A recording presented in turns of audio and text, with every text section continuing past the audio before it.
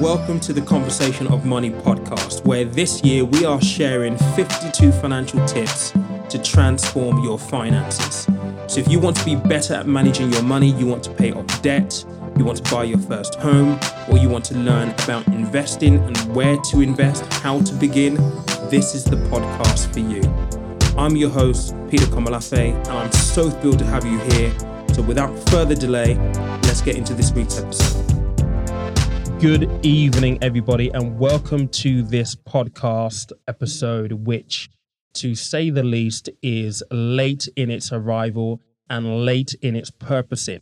And that is my fault. I apologize, but I launched this podcast back on January the 19th, and I was fresh from Thailand after going there for Christmas and New Year's. And whilst I was out there, I had a plan of what this year was going to be with regards to the content I wanted to deliver via Conversation of Money. It was all about 52 financial tips. And originally, everything was going to be video-based because, people interacting, being able to see your face has always been a thing that I believe in because people buy people. And I think with a visual medium, you get a better sense of who is conveying the message to you, more so than perhaps vocally, as it were. But I had a conversation with a friend and he said, you should definitely rip the audio from the videos and put that into a podcast. And when I got back from Thailand, the first two episodes, because they were done at resort, there was a lot of background noise. I didn't upload those to this podcast. And that's why you're missing weeks 1 to 3. And the first episode on January the 19th was basically tip number 4. But I ripped that audio because I wanted it to live on the podcast. And I'm pleased to say that you guys have been amazing in terms of your listening to this and people actually engaging with the content. I mean, I was looking at some of the metrics yesterday, and I've had listeners listening to this podcast in the Seychelles. And that to me is absolutely amazing. I mean, who listens to a podcast in the Seychelles? You're probably on your holiday. And if you are the two listeners or one of the two listeners that listened out in the Seychelles, I would love to know who you are. Please do reach out to me on Instagram. But ever since, I've been very, very cognizant in the fact that you guys have not had a formal introduction to the podcast. You guys have not had a formal introduction to what this is all about, to who is actually bringing you this content, and what I hope that you guys will get from the podcast as listeners. So I wanted to do that today in what will be episode 9 of this podcast. I know, very, very late, but purposeful nonetheless. So without further ado, I thought I'd just proceed very quickly and spend some time talking about what this podcast is all about and perhaps give you a little bit of background about me. I'm always very, very conscious. I've been doing this now on social media for over a year. I started Conversation of Money in January of 2019. And over the last 12 months, what I have found is that there are a lot of financial commentators out there. And when you specifically look at the social media space specifically, there is always an ulterior motive in regards to courses or something that they're trying to sell you. And above that, there is also this element of content just being put out there for the sake of content being put out there. And Instagram is particularly dangerous in my view. Why? Because I believe, and I speak about this all the time, that on Instagram, there is a lot of content, but there is no context to the content. And I believe that context is really important. Why? There are a number of posts that I see on a regular basis which constantly and consistently encourage people to invest. You must see them yourselves. It's invested in stocks, dividend stocks will give you an income of X over X period of time.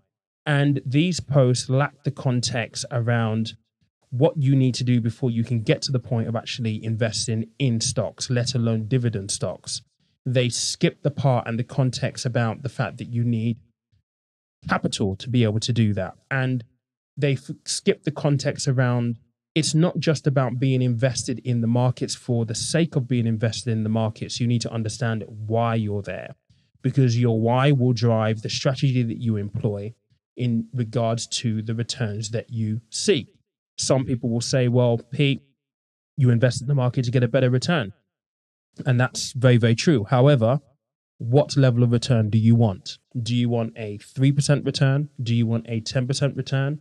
Are you really bullish, and do you want a 15% return? Because depending on the answer to that question, then your investment strategy will be very, very different. And these are the nuances in this subject matter that is lacking on Instagram, because the content often lacks context. And that is my main driver, to provide context to all of the content that I put out here, either via the podcast, on YouTube, or on social media using Instagram specifically. So going back slightly, I wanted to talk you guys through my journey so far. And I think it's relevant because, as I said, there are lots of financial commentators out there in social media land. And I know that there are a multitude of us here in Podland, in podcast. Let me get my teeth back in podcast universe. So why should you pay attention to what I have to say over and above the next person? I'm a firm believer that you put out energy in the world, into the world, and you get back identical energy. I'm a big believer in karma in that sense. I'm all about positivity. And I certainly believe that, if I want to forge a career doing this specifically, and I have a career of my own right now in financial services, then the more that I can help people, the better brand I can build for myself. And that is my overarching goal. I want to change the way 25 to 45-year-olds interact with the financial services industry. Why? Because I have witnessed and seen so much in 15 years working in financial services, particularly in wealth management over the last 7-8 years, that fills me with dread. And it fills me with dread because when you look at the age groups of 25 to 45, the wealth management industry, the banks, some financial advisory firms, and this is a bold statement for me to make, being an industry insider, don't care about that age group, because there is the perception that that age group do not have money. I have worked for large wealth management companies that simply only cater to the 50-plus-year-olds. Why? Because these are the guys who are of that generation, they're baby boomers. And through the years, through property price increases, through the market growth over the last 20, 25, 30 years, I've accumulated wealth. And they are the clients that they target because they want to manage their money. And that's where they make their money from. And in doing so, what is happening is that they are creating a vacuum of misinformation, of a lack of information, lack of attention in the age groups between 25 to 45. And that is something that I cannot abide by, because during my career in financial services, I wasn't always the best with money. And I think of myself fortunate in the fact that I only know what I know about money now because I have worked in financial services. If I didn't have my career, my finances would be an absolute mess. I would not know what my retirement in the future would look like. I would not understand the basics behind money management, the basics behind having healthy financial habits, the basics behind investing money and understanding the principles of inflation and compound interest. These are all things that we should learn at school, but unfortunately do not learn at school. And it is a failing of our education system. So when I say that I want to change the way 25 to 45-year-olds interact with financial services, what I mean is I want to create a new paradigm where the 25 and the 45-year-olds and everyone in between has the equal level of service made available to them as the guys who are currently 55 and over, where all of the wealth management companies are clamoring to see them, clamoring for their business, clamoring for their attention. I want to create that for the 25 to 45-year-olds. Now, when I started my career in financial services, I certainly was not good at money. In fact, my first job was as a cashier in a building society called Portman. This is down in Eastbourne, East Sussex. And I went for this job interview because at the time I was jobless. I was on benefits. And as part of being signed on to the benefit system, you had to go to job interviews. You had to be seen as being active in looking for work. And this job came up via the job center.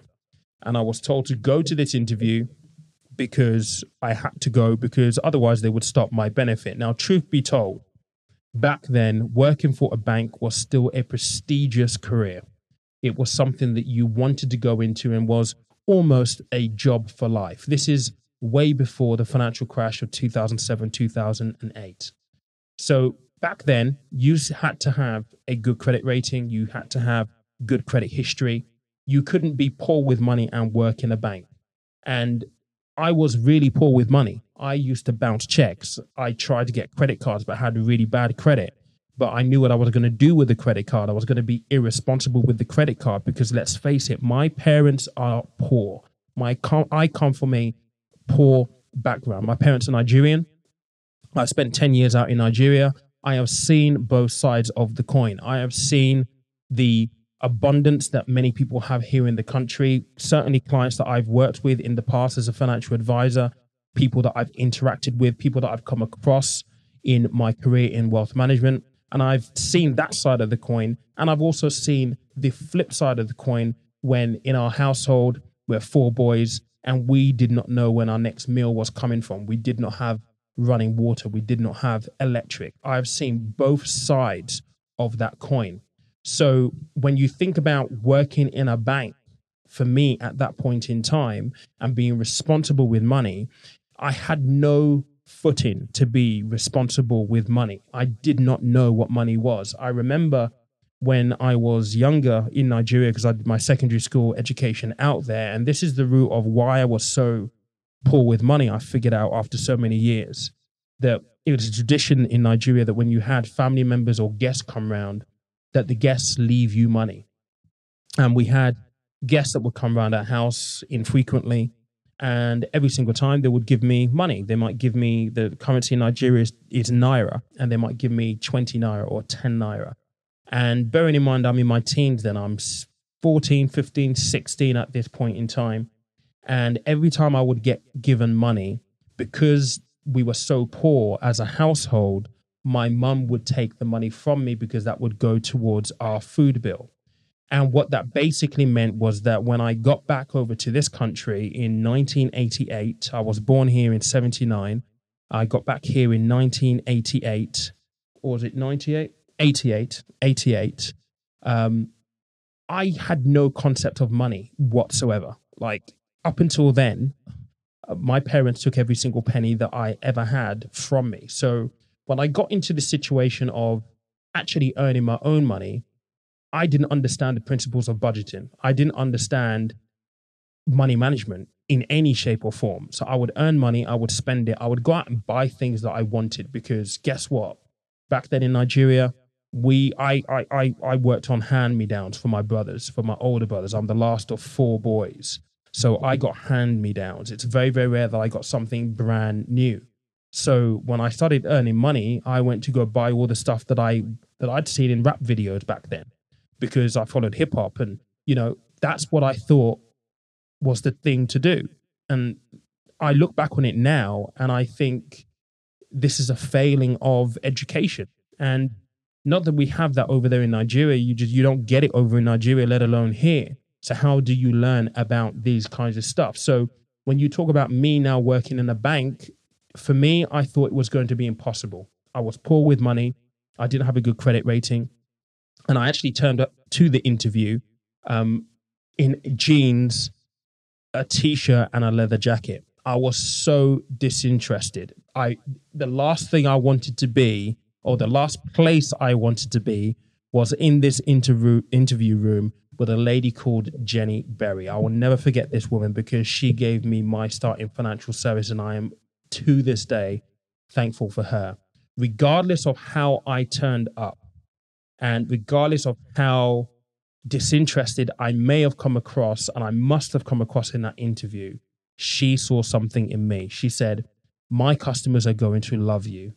I'm going to give you a job. And I heard back maybe a day or two afterwards that I got the job. And in the back of my mind, I thought, I'm never going to get it because they're going to do all the credit checks and they're going to find out that I owe money on checks, that I bounced checks before, and I have a really poor credit rating, and I'll never get the job. But lo and behold, I got the job, and I started off as a cashier. And in a building society, it's a weird environment. You know, this is back in early 2000s now. People used to come in with their book, like literally their book, and in their book is printed a number, and that's how much they have in their account. And I quickly got to learn that when you have money in a building society or a bank, back then you could get really decent interest rates. I mean, I think back then you'd still be able to be in the region of 5, 6, or 7% interest on a check-in, like notice account. It's incredible compared to where we are and where we have been for the last almost 11 years, really, 11, 12 years. You could get decent interest. And it was amazing to me to see the difference in the fact that you could put money in a bank and have your money make money. And that's where I started to learn the concept of compound interest. And then beyond that, I started to learn, well, actually, if you don't put the money in a savings account and you gave it to the guy in the back who's the financial advisor, he could put that money somewhere for you. And then you can get more than the 5 or 6% that you're getting in your check-in or your notice account. And for me, that was mind-boggling. I mean, it's the first time I ever came across that concept.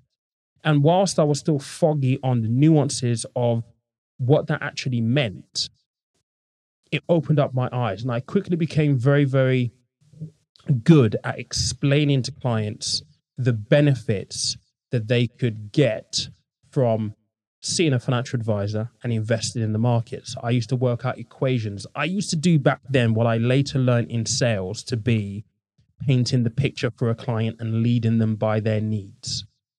And that is a sales technique that I was doing way before I even learned it. I would literally calculate and say, look, Mr. Smith, you have £10,000 here. You got 6% this year. However, if you see a financial advisor, some of his clients are getting a 10% return. That's an extra £4,000 in a year. Think about what you could do with that money. That could be your holiday, for the year. That could be 2 holidays for the year. I was doing that back then without really understanding the the nuances, I would say, because I can't say that word. I always struggle with it. The nuances of how investments work.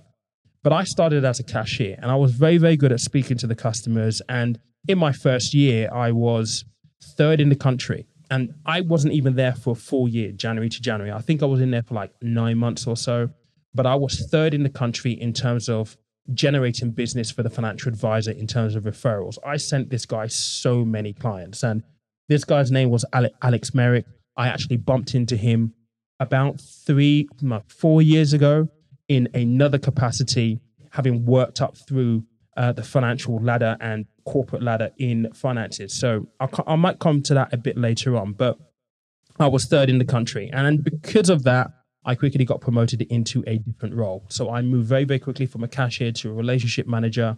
And I quickly moved into corporate banking because I wanted to do something slightly different. And what corporate banking basically taught me is that there are small, medium-sized enterprises that basically borrow money to run businesses. And that's what I was doing there. I was financing vehicles, big pieces of machinery, kit for business purposes. And, when the financial crisis did finally hit, that was a really tough time in terms of lending to businesses because the banks are very, very, how shall I put this nicely, rigid in their approach.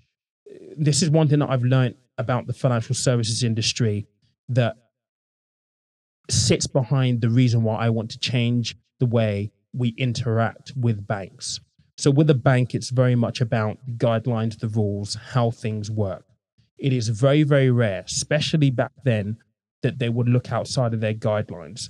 And when you look at the financial crash and what happened back then, a lot of companies were underwater. But even despite the fact they were underwater, they still had, borrowing needs. They still needed to purchase a van so they could go out and do new business and generate more money to increase their turnover and therefore their profitability. And when you go to a bank to borrow money for a fleet of vans or for one van, the only thing that they're interested in is what your turnover and what your profit has been for the last 24 or 12 months. And if you're showing a loss, and many companies were showing a loss back then with the financial crisis, they simply were not interested. And things have changed slightly now. They're becoming a little bit more fluid in their approach. But back then it was tough. And what that taught me was that finances play a huge part in every single aspect of our lives, be it personally, be it in business. It plays a huge part, because even if you run your own business as an entrepreneur, your role in that business is to turn over good money so you can make a profit and you can pay yourself, you can earn a living and live life to the best of your abilities. Design the life that you basically want. You can't do this without money. And that's one thing that I saw quite clearly working in the corporate space. From the corporate space, I was still down in East Sussex and I wanted to progress, but the town that I lived in, a town called Hastings, I still go back there. I still have friends down there. There was no opportunity for me to progress unless someone died, that was. And looking at my colleagues and looking at the office that I worked in, no one was going to be dying anytime soon. And I wasn't about to commit murder to progress. So I took the gamble of upping sticks and moving back to London, because I'd lived in London before. And I thought, well, it can't be too bad. I'd find a job within 2, 3, 4 weeks, no problem whatsoever. And, when I was working in corporate banking, I was pretty comfortable in terms of I was paid relatively good money for the job that I was doing. I had a great car. I'd recently just moved in with a friend because I needed to, save some money and so on and so forth. I was comfortable for where I was at the time. And when I told people that, I'm going to move to London because I want to, progress and I wanted to work in Canary Wharf, that was always my dream from day one, working in financial services. I got the job and thought, well, let's shoot high, aim for the stars. If I miss it, I'm still flying. I wanted to work in Canary Wharf. And I said, look, I'm leaving. I'm going to work in London and I want to work in Canary Wharf, preferably. I got a job, and my first job that I got there was a dodgy one. And I will share this with you because I see this so often even now. It has morphed, it has changed, it has adapted to the times, but it is still just a dodgy one. And back then I did not know any better. But my first job was as a broker. And guess what I was selling? I was selling carbon credits. Carbon credits, ladies and gentlemen. And to think of it now, I struggle to understand how I got roped into this. And I like to think that I'm a smart guy, but when you go for interviews and you watch movies and you look at the image of stockbrokers, they embodied the image of what I thought a stockbroker was at that time. And I upped sticks, I went, and I really went for it. It was only when I started the job that I started to realize, well, actually, you know what? There isn't something wasn't quite right here. These guys were earning inordinate amount of money. Some guys were earning 5, 10 grand a week. And when you really start to ask the question of how do you make 5, 10 grand a week, you then start getting very vague answers that can't be qualified or justified. And I think I lasted in this job for about 3 weeks. I started to ask questions and dig, and I started to irritate a few people. And I said to the guys that I started with, I said, this isn't right. How can we as a proposition say If you invest £10,000 with us, we can give you a return of 10%. And this is going to sound familiar to a lot of you on social media right now. How can we invest £10,000 for our client, promise them 10% in a year's time, and the minute the money arrives with us, we are taking £2,000, £3,000 in commission straight away? And nobody could answer that question with a detailed, legitimate answer. And I lasted 3 weeks in that job because I quickly realized it was an utter scam. And I should have learned and I should have known that it was a scam the minute they started to talk about carbon credits. But back then, I didn't know what a carbon credit was. And it sounds preposterous now. The sales pitch was, this is at the beginning of people try green energy, so on and so forth, trying to reduce the carbon greenhouse gases, and so on and so forth. And they talked about, well, actually, we buy credits from an exchange in Brussels. It is completely and utterly nonsense. I mean, I listen to that now and I can't believe that I fell for it, but I did back then because I didn't know any better. But I always wanted to work in Canary Wharf. Directly after finishing that job, I literally was living on an overdraft the entire time. It took me about 2 months after that job to get another job, which was the job that took me into wealth management. And it was my dream job. It was the job in my dream place. It was in Canary Wharf. And I will never forget the day that I got the call from the recruitment agent, a guy called Jason Weber. And he rang me. He goes, I've seen your CV online and I think I've got a job for you. It's not too far from where you live right now. You'll be great for this company. I said, where is it? He goes, Canary Wharf. I said, which building? He went, the One Canada Square, the one with the pointy top, on the 50th floor.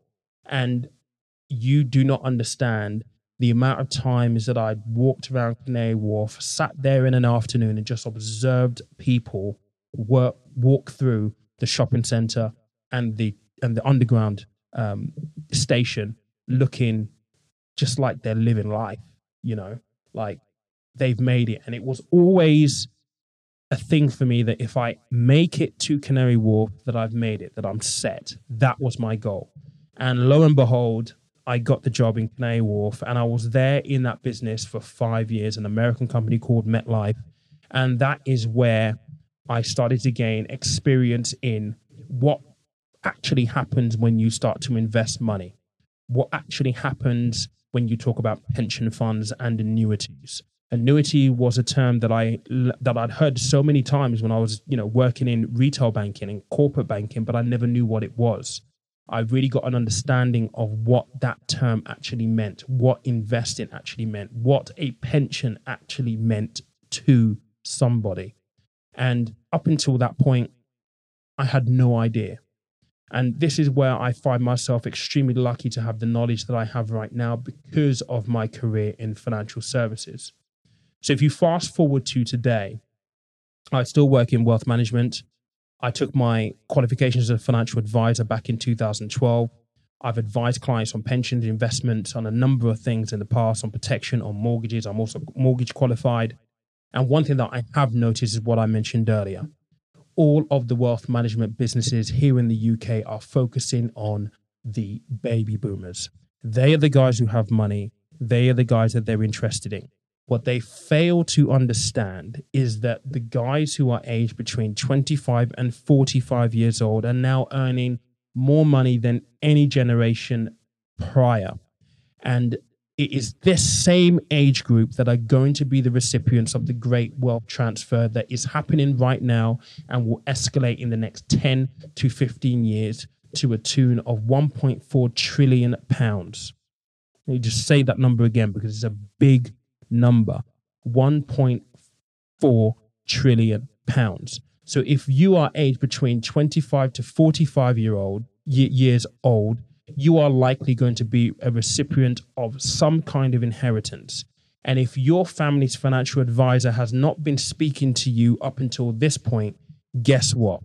When the inevitable happens and you are due to be the recipient of your inheritance, they will be knocking on your door, expecting you to trust them with your money. despite the fact that they've left you to your own devices without any education, without any interaction whatsoever. The banks are slowly waking up to this, but they're not doing it quick enough. And what they're leaving behind is a generation of people who are simply just struggling with the basics around money management, the basics around how to plan for the future. And that's not to say that this generation are kind of bringing this on themselves. Absolutely not. The information isn't being provided. It's not being provided in school. If you're not from a rich or wealthy background, you're certainly probably not getting it from home.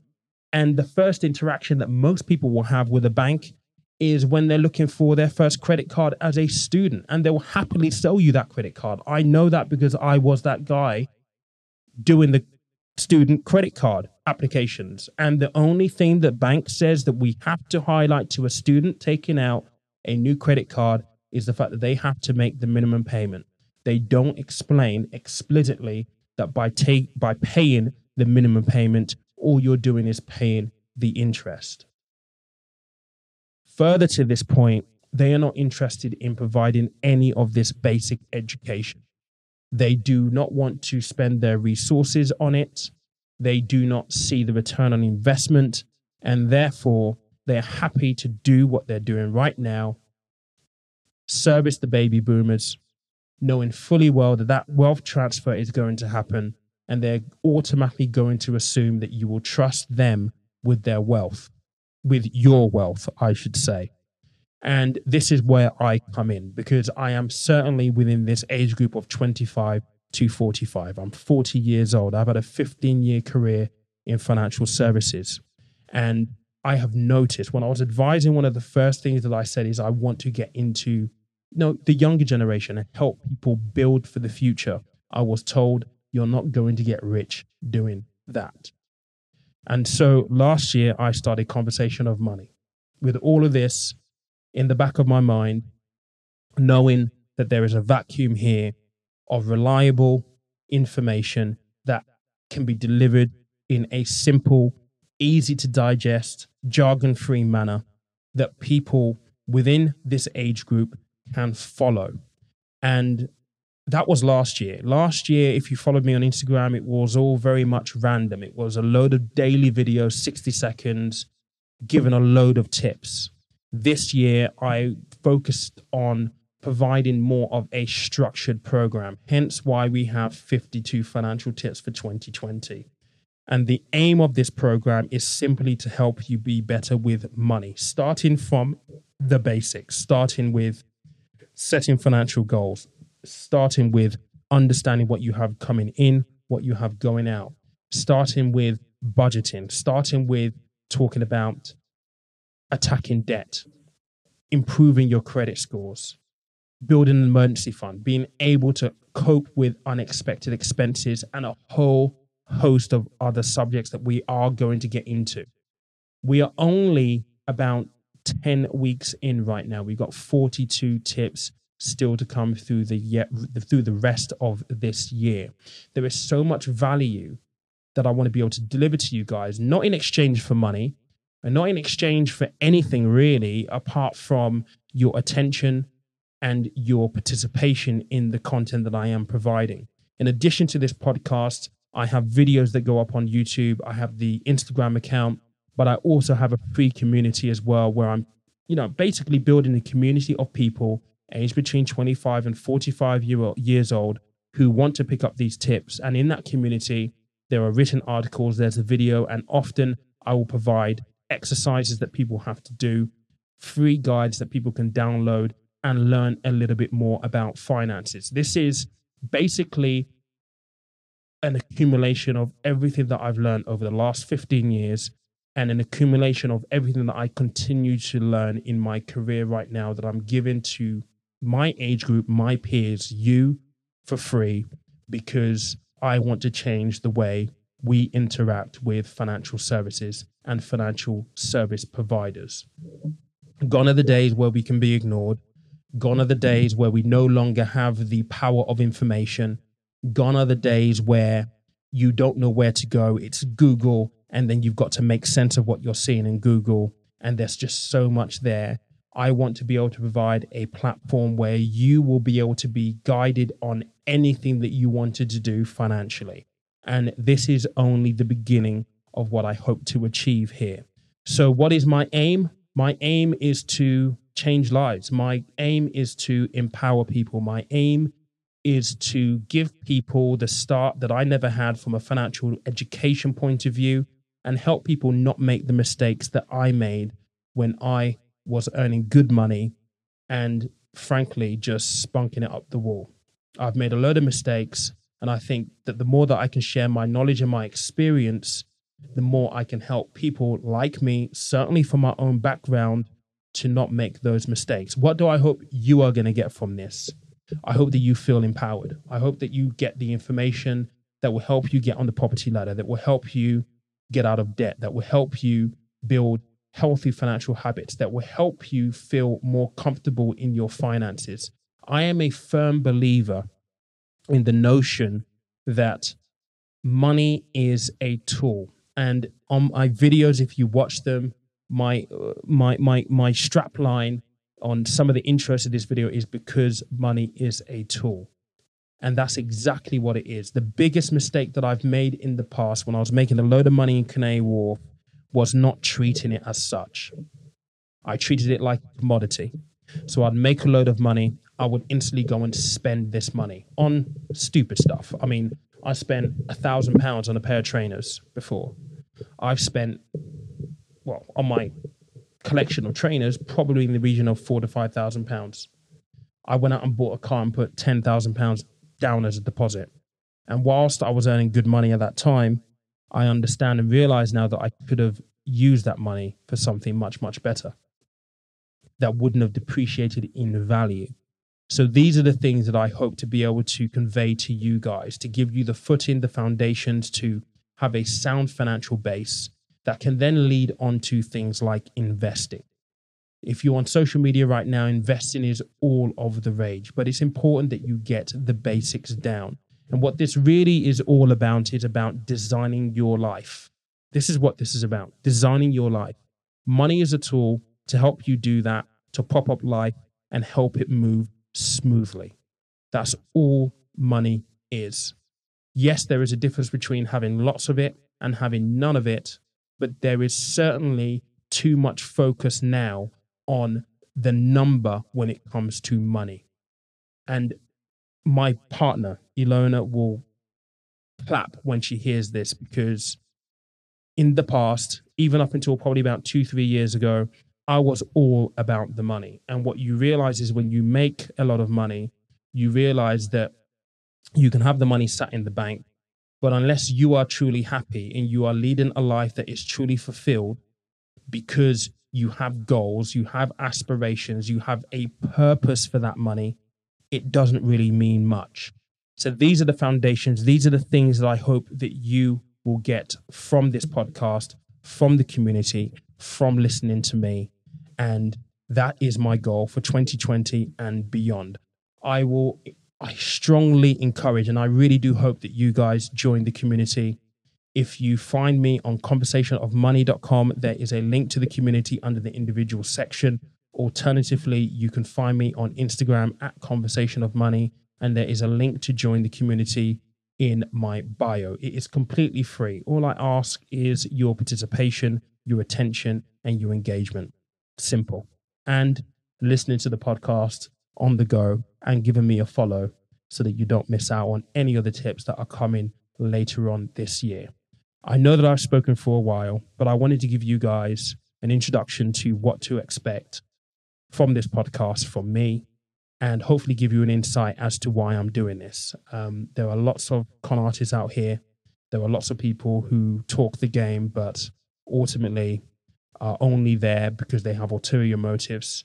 I come from a background where I didn't have much. I'm lucky enough now where I am comfortable. I have a successful career, and I just want to see people do well. So I hope you've gained some insights from this episode of the podcast.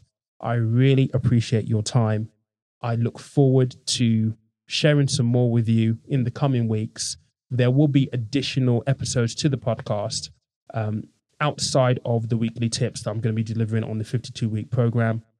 In fact, I am going to get some of my ex-colleagues from Canary Wharf to have conversations with me. Those will be called the Conversations, where we're going to talk about people's journeys in life so that you can see that regardless of your background, regardless of where you come from, that you can make it no matter what you're facing. And, the idea of success and financial freedom is defined by you. And hopefully via the conversations, I'll be able to illustrate that to you guys. But thank you so much for listening. I look forward to sharing some more with you in future episodes. I will see you guys and hear from you guys hopefully soon. Bye. Another great episode down, but our journey together doesn't have to end here.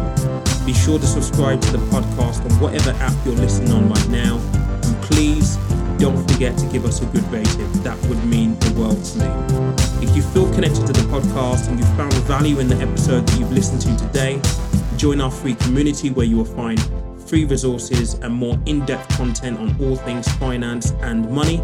And you will also find a community where you'll be supported by people who are on a similar journey to you. Links to our free community can be found on our website, conversationofmoney.com, or on our Instagram @conversationofmoney. Thank you for listening. Thank you for being here. Again, it means the world to me. I'm your host, Peter. Until next week, take care.